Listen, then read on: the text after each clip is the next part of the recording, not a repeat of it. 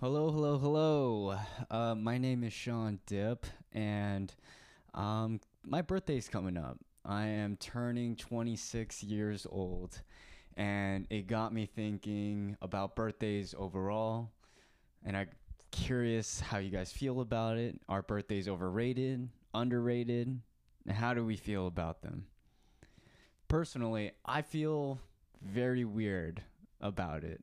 And it's weird, especially as I reflect on my perspective of it when I was younger relative to how I feel about it now. When I was younger, I was like, oh my God, it's my birthday. And I get so hyped about it, especially because my parents threw the dopest birthday parties ever. Shout out to my parents who put so much time, energy, and effort into making that day special for me, along with my family as well. It's definitely a collective effort. My grandma would be making the food nights in advance. We would host a party at my aunt's house where there would also be a jumper and a pinata and cakes, the whole thing. One of the birthdays that really stood out to me was when we had a Yu-Gi-Oh themed party, and I didn't expect this at the time, but my dad bought this whole pack of booster packs. So booster packs are basically like these packs. I keep using the word packs. These packs where you get 7 random Yu-Gi-Oh cards, and you don't know which one you're gonna get, and maybe you get a good one, and sometimes you get some bad ones. But that's part of the experience as well. It's the surprise. It's the mystery. You don't know what you're gonna get. But my dad bought a bunch of these different booster packs and basically gave him to me and my friends, and we lost our shit. I mean, I was, as you can tell, super into Yu-Gi-Oh, Pokemon, all those games, and I had a really, really good time. It's so much to the point where it's still very memorable to me now, years later, and I'm talking about it. But now that I'm in my 20s, I don't really care for celebrating him. If anything, I feel it's like a little bit of a burden to plan some of the stuff. Just like, ugh, it's another thing on the to-do list. And then, like, what if I plan something and then nobody shows up, and then I start to feel insecure about myself. But on top of that, especially when I'm by myself, I get this depressing thought that, damn, I'm like one step closer to death. Like, damn, God, stop reminding me. I heard you like the last 25 years. You don't got to tell me again. But it really did, it really, like, birthday really get me reflective about my life. It's like I'm getting a quarter life crisis every 3 months these days. Like, fuck me. My skin's breaking out. Jesus ain't answering any of my prayers. Jobs can get challenging. Friends getting married. They're buying homes, and like I'm like, what the fuck am I doing with my life? Out here trying to get validation from strangers who may or may not even listen to this podcast episode. So I know I've hit rock bottom when I go to Panda Express more for the fortune cookie than the food. Like, don't get me wrong, like the food is great. It makes me comfortable. It makes me feel good. But I'm more excited about the fortune cookie in anticipation of some good news. But what's worse is when I open this fortune cookie and there's no fortune in there. It's just a cookie. Like, you're telling me I have no fortune? Come on, like Panda Express, you're just kicking me when I'm down, right when I needed you. So when fortune cookies aren't working for me, this is when I get on my knees, I close my eyes, and I pray. God, please, give me a sign of hope. Give me something to look forward to. I just want to feel optimistic about my future. I open my eyes, I look up at the stars, and I say, you know what? I'll give astrology a try. And, when I'm reading through all the bad stuff about me, I mean, how can I believe it? How can I believe in astrology? But then when I read the good stuff, I'm like, maybe there is something here. Tell me more about how great I am as a person. Okay, I'll bite. Then I came across this one article from Allure, which is a women's magazine focused on beauty. Clearly, I'm the right target demographic. But this is when I knew there was something in astrology. And it read, take a hot bath. Spend some time with the sex toy and tap into your creative side. Break out the bubbly because Scorpio season begins on Sunday, October 23rd. Happy solar return, you sexy, mysterious, creative, and sometimes jealous, beautiful creature. I mean, after reading all that, come on, how could you not buy into astrology? And for those who are more curious about it, if your birthday falls between October 23rd to November 21st, then congratulations, you're a Scorpio. And here are more things to know about Scorpios. Life is a game of chess. This doesn't mean their intentions are necessarily nefarious. Scorpios simply know what they want and aren't afraid to work hard and play the long game to get it. I mean, this feels really true to me. I had to pledge 4 years as a friend before my girlfriend promoted me to boyfriend status. It took some time, but we got there. I guess nice guys do finish eventually. Like, we were nearly last, I guess. I was the last one, but we here 4 years later, actually, coming up on our 4-year anniversary. But nonetheless, I digress. Here's another thing. Scorpio is a sign most closely associated with sex. Pause. If you know me at all, I am definitely not associated with this at all. I don't think anyone has ever told me that. So we're going to have to pass on this one. I don't know for you other Scorpios out there, but this one I cannot quite relate to. But here's another one. Scorpio is ruled by Pluto, a planet that governs both destruction and transformation. Tell me more. On a good day, they're ambitious and enticing. Best when intrinsic intensity is applied to deep, soulful connections with friends and lovers. I actually agree with this. This is also what inspired the podcast. I wanted to build more meaningful relationships with other people. But on a bad day, desire for control, if controlled by egos, can lead to danger of poisoning self. Yeah, astrology is definitely bullshit. We don't need that negative energy in my life. Get the fuck out of here. No, but just kidding though.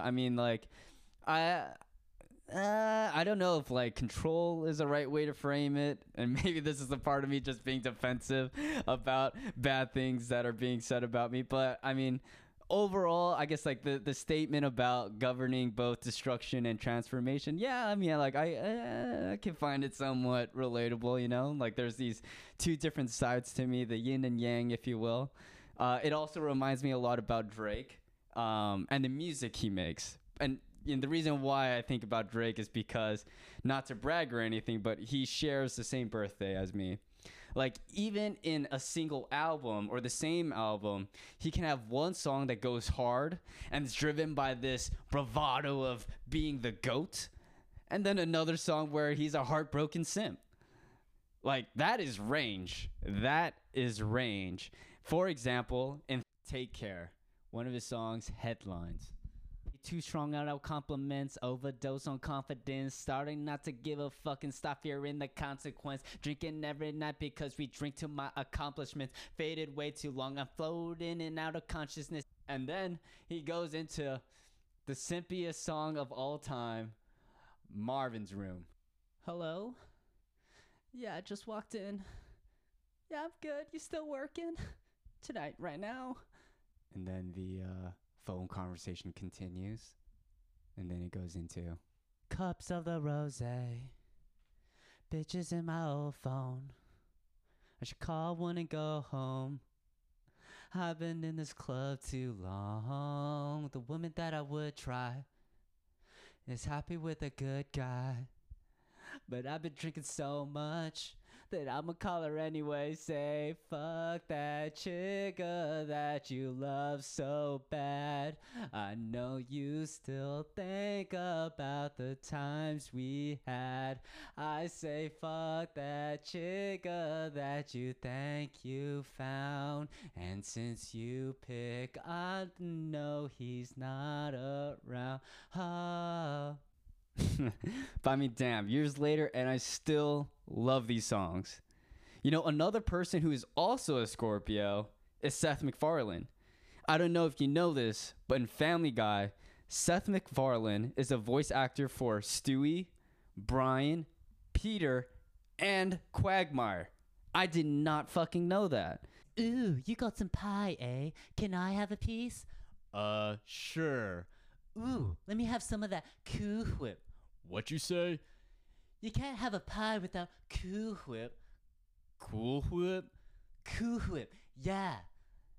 You mean Cool Whip? Yeah, Cool Whip. All right, now we're just kind of riffing and fucking around. One character that I think is funny is Herbert the Pervert. I don't know what this says about me in attempting some of his lines, but I just find it funny. Things like, "Sweet Jesus. Hey there, Chris. Want a popsicle stick? What's going on in my pants? Looks like we've got 6 more weeks of winter. Boys, we can settle this like reasonable and sexy teenagers. Whoever can swallow the most Tylenol PM wins.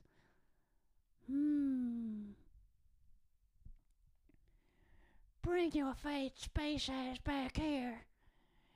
Get your fat ass over here. Sweet Jesus." Another character that I liked is Quagmire. And again, Seth, which is crazy because Seth MacFarlane voices Quagmire as well. Yeah, fucking Seth MacFarlane, you talented bastard. Giggity giggity, alright, here are some of my top pickup lines. Pardon me, are you a screamer or a moaner? I lost my phone number, can I have yours? Giggity giggity, alright. You look like my next girlfriend. Nice dress, can I talk you out of it?